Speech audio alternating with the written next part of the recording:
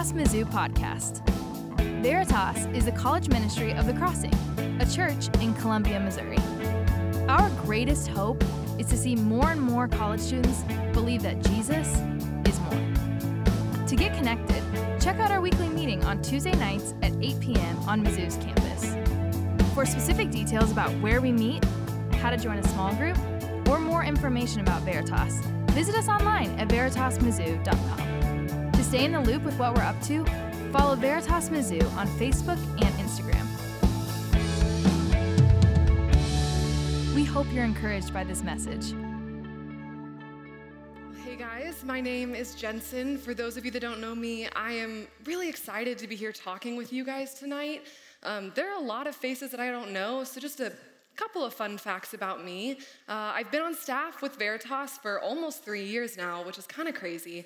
I'm married. My husband's name is Sam. He's pretty cool. We have a dog. His name is Oliver.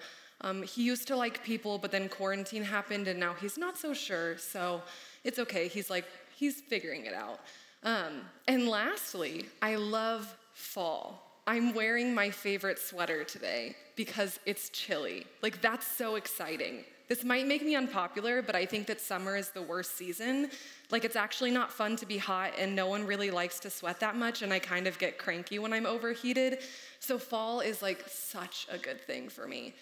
If you've been to the grocery store recently, you might have noticed that your normal candy is now transitioning into its Halloween version, which means that it's almost October, or it could mean that it's September because it's basically Christmas at all the stores too.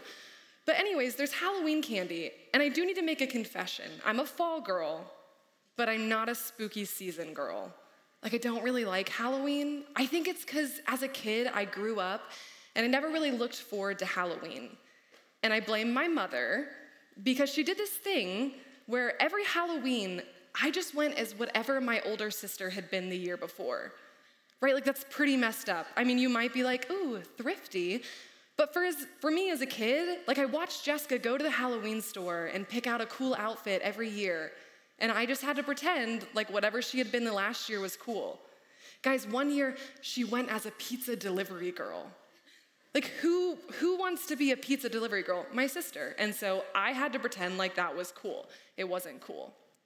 But then 6th grade happened, right? Middle school. Things are getting really intense. And I got invited to my first Halloween party.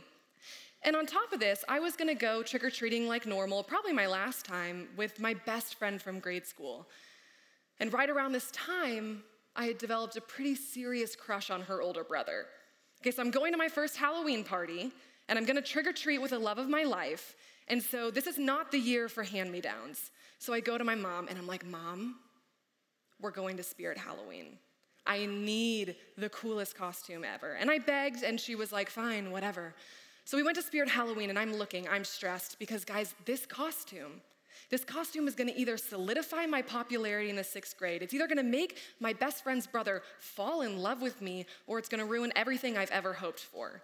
So I'm searching, and I find it. It's the coolest costume ever, except it's not really gonna go with my Birkenstock clogs that I used to wear all the time.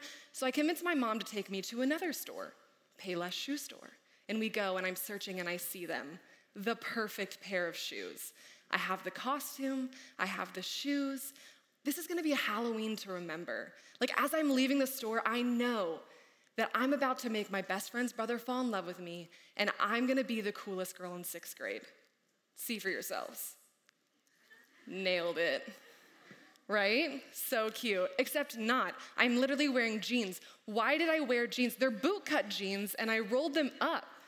And the shoes that I made my mother go to another store for, well, they're just really ugly. I don't know what else to say. It's not cute. My friend Reagan is cuter than me, so she actually won the popularity contest there. But honestly, as an adult, right, looking back on that picture, as someone who probably couldn't name half the people who were at that Halloween party, as someone who's happily married to not her best friend from grade school's totally cute older brother, well, I look back at that picture and I just can't help but think it really wasn't worth it. The time and the stress and the worry over making sure that this was the perfect Halloween, well, it just seems kind of ridiculous. It looks like I went through a lot of trouble to kind of make a fool of myself. It wasn't cute. And while we can all probably look back on middle school and think of other stories of when we did something dumb just to make the people around us like us, as college students, you can probably look back and think, well, I don't really care what my sixth grade classmates think of me anymore. We can probably see that it was a little ridiculous. But guys, I don't think that means that we've outgrown our need for acceptance and approval.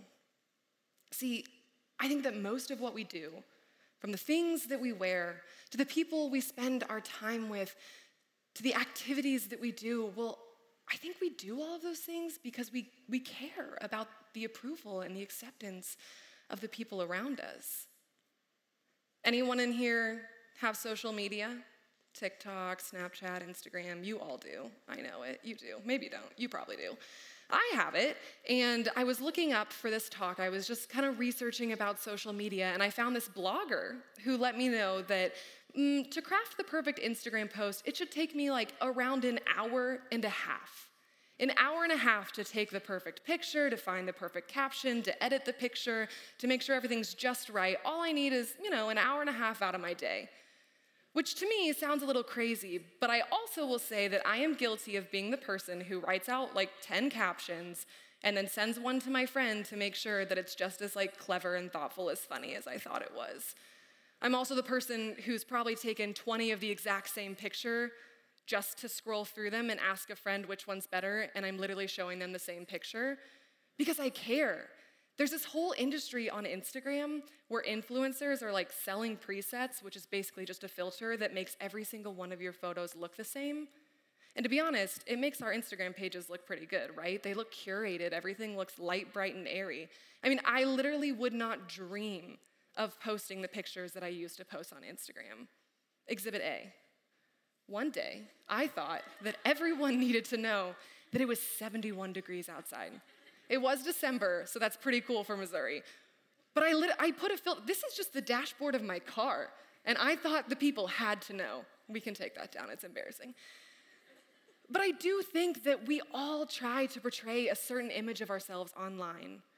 We want to gain the likes, the comments, the praise from the people that are looking at our profiles.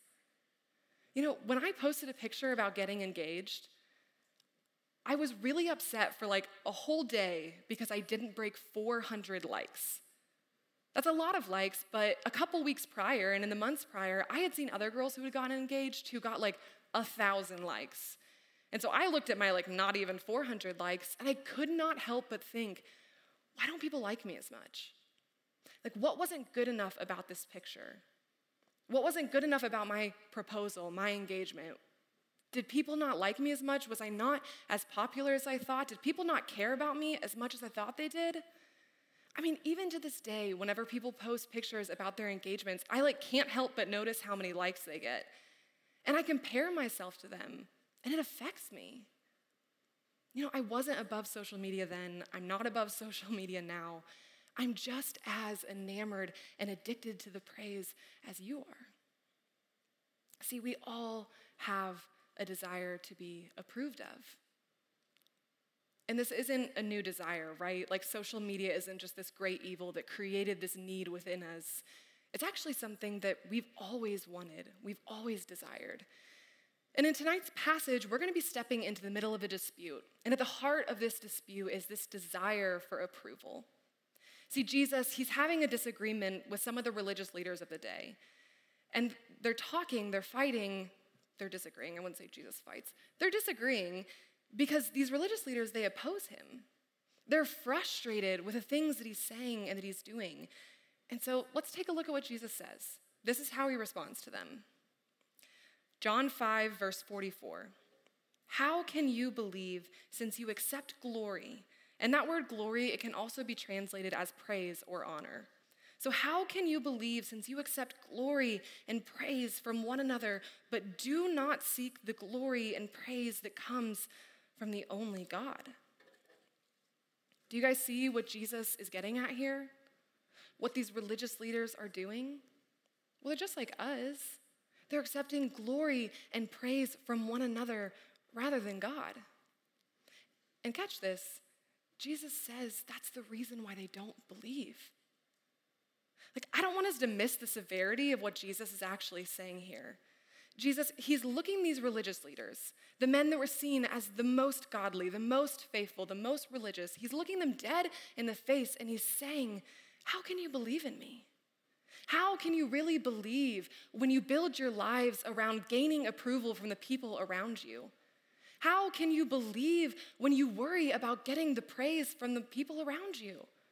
How can you believe when you neglect to see the value of gaining the praise from the only true God? See, Jesus, he's calling them out. He's calling them out on the foolishness of looking to one another to gain approval. He's calling them out for putting their identity and what the people around them thought rather than focusing on what the God they profess to follow thought. But here's a question. How do the religious leaders of the day get to a point where they care more about each other than they do about God? John 12:42.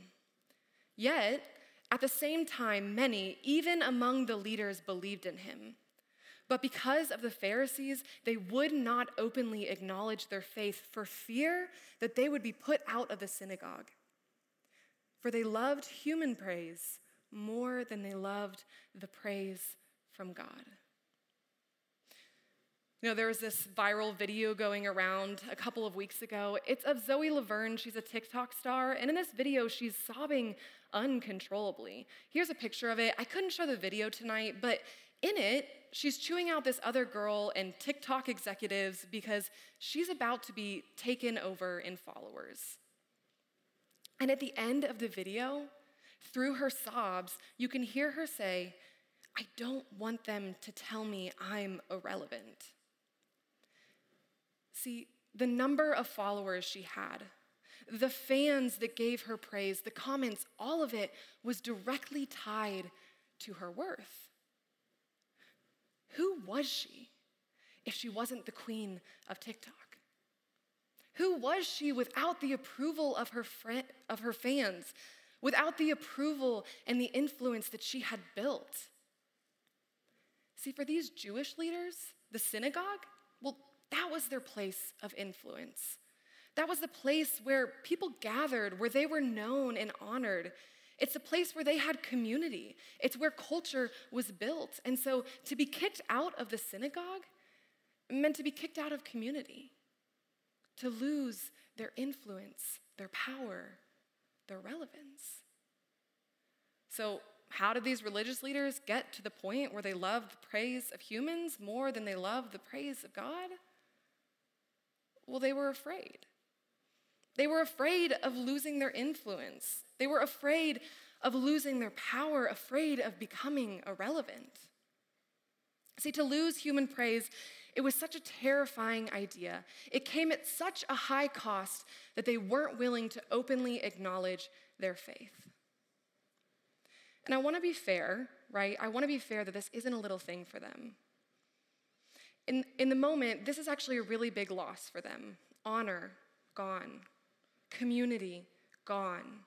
Praise, relevance, influence, gone. Guys, it's not a little thing for them, and it's not a little thing for us either. It's why TikTok star Zoe is literally sitting on the floor sobbing uncontrollably. She's terrified of being told she's irrelevant. If you watch the video back, there's a point where you're sitting there and you're just kind of shocked that she's so upset. It seems a little silly. It seems kind of ridiculous. It seems ridiculous until it doesn't. Until you realize that we're all just as terrified. When we lose our place in the synagogue, our places of influence, we want to fall apart too. So what's your synagogue? What are your places of influence, the places where you gain the most?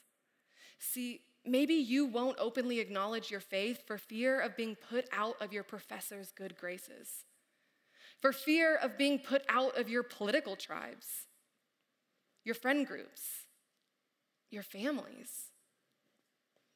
Whatever it is for you exactly, can't we all admit that we're afraid? Afraid of being on the wrong side of history. Afraid of being labeled as other because we stood out. Afraid of being told that we're irrelevant by the people we hope to gain the approval of most. We won't openly follow Jesus because we're afraid of becoming irrelevant. Guys, it feels safe to be accepted. It feels comfortable to be within the praise of the crowd. And to lose that, to not have acceptance, well, that can lead to an identity crisis. It can leave us asking, who am I without the praise of others, without the approval and the acceptance of others? Guys, that's terrifying. Like, hear me when I say that's a real fear. That's a real feeling. It's terrifying because it cuts to the core of who we are, of who we want people to think that we are. When we lose it, it's actually devastating to the core of our identities. But even scarier than that is that tonight, Jesus is asking us, how can you believe when you accept glory from one another and do not seek after the glory from the only God? See, Jesus, he's telling us that in order to believe, we have to be willing to openly and faithfully follow him, even if it means losing out on human praise. We have to be willing to be faithful, even if it means becoming irrelevant to the world around us. What Jesus is asking, it feels like an incredibly high sacrifice. But guys, what if there was something better? What if there was something that we couldn't lose? Something that wouldn't devastate us? Something that we were created for? Guys, hear me when I say this tonight. Being valued and accepted and relevant to the only King of the universe is worth it every single time. And I know that some of us in this room, some of us may know that. We may think that we believe that, but I think that sometimes we believe that in our heads, but we fail to actually believe it in our hearts. We fail to actually realize what an incredible gift God is offering us. 1 John 3:1, see what kind of love the Father has given to us, that we should be called children of God. Zephaniah 3:17, the Lord your God is with you, the mighty warrior who saves. He will take great delight in you. In his love, he will no longer rebuke you, but will rejoice over you with singing. 1 Peter 1:7, these trials have come so that the proven genuineness of your faith, of greater worth than gold, which perishes even though refined by fire, may result in praise, glory, and honor when Christ is revealed. Guys, the God of the universe, the creator of human life, the one who gave you the desire to be valued and praised, the one who created the stars in the sky, the one who loves us far deeper than we could ever imagine, the one who has more power than every earthly ruler combined, our King, King Jesus, wants to give you the glory that he died for. He wants to give you glory and honor that will fully satisfy your desires. He wants to tell you, well done, good and faithful servant. He wants to give you a crown of glory, an inheritance that will never perish. He wants to bring you into a kingdom that is full of love, justice, and mercy. We are relevant to Jesus. But instead, we turn him down every single day for human praise that is here today and gone tomorrow. Our problem isn't what we desire, but it's who we are depending on to fulfill it. 2,000 years later, and let's pretend like those religious leaders are here tonight. They're standing here tonight. Would they say it was worth it? The people who were in power in their day, well, they're gone. The world, it's moved on. Most of us, we don't ever think about or even step foot in a synagogue. All the things they were hoping to gain, the people whose approval they were looking for, they're all dead. honestly, the thing that they were most afraid of, well, it came true. They're irrelevant. They're merely a part of history. But guys, 2,000 years later, and the glory of God, the praise of God, the kingdom of God, it remains and it will never fade. Jesus, he's still king. Our God, he is still in power, and he is offering us a relevance that will never end. He's offering us praise that's eternal and a life that is fully satisfying. Are you looking to humans to fulfill a desire that only Jesus can fulfill? Do you love human praise more than you love the praise of God? If you were to take an honest look at your life tonight, what would you find? Are you seeking after the glory of God? Is your life set up in a way that you seek out, you strive for, you're motivated by gaining the glory of God? Or if you were honest, would you realize that maybe you're a little bit more like the religious leaders, the leaders who were unwilling to openly acknowledge their faith because they were so afraid of losing human praise and relevance? See, living a life that's built to seek out God's glory means that sometimes you're going to have to uphold truth that labels you as unloving. It means that sometimes at your family dinner tables, you're going to have to speak up against racism and sexism, even if it causes tension. It means that your political party, well, that can't be who you look to for wisdom and for truth. And when the Bible calls you to believe something, you're gonna have to listen, even if it means that you don't have a political home. See, it means that your social media, well, it's not there for you to build your image, to gain your own glory. It's actually there for you to point others to Christ.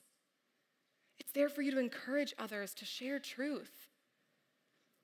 It means that sometimes being a good friend, it means that you have to say the hard thing. You have to challenge the other person when it just feels like it might be a lot easier to just make them happy and say what they want to hear. It means that we're going to have to spend our time and build habits that help us seek God's glory, because we know that human relevance pales in comparison to being known and valued and praised by our Creator. I'm gonna be really honest with you guys tonight. As I was preparing for this sermon, a sermon where I'm gonna get up here and I'm trying to convince you that God's glory, it's far greater than human praise. And I realized that all I could think about was the fact that in the back of this room, there's a camera. And whatever is on that camera is gonna be on the internet in a couple of days. And so all I could think about was, man, I gotta say the right things. I need to sound pretty smart. Don't wanna say anything heretical. Need to look cute. Wanna try to be a little bit convincing. And while those aren't like necessarily bad things, I realized that my main motivation for wanting those things was so that I could gain your approval and the approval of anyone else who ever watches this online.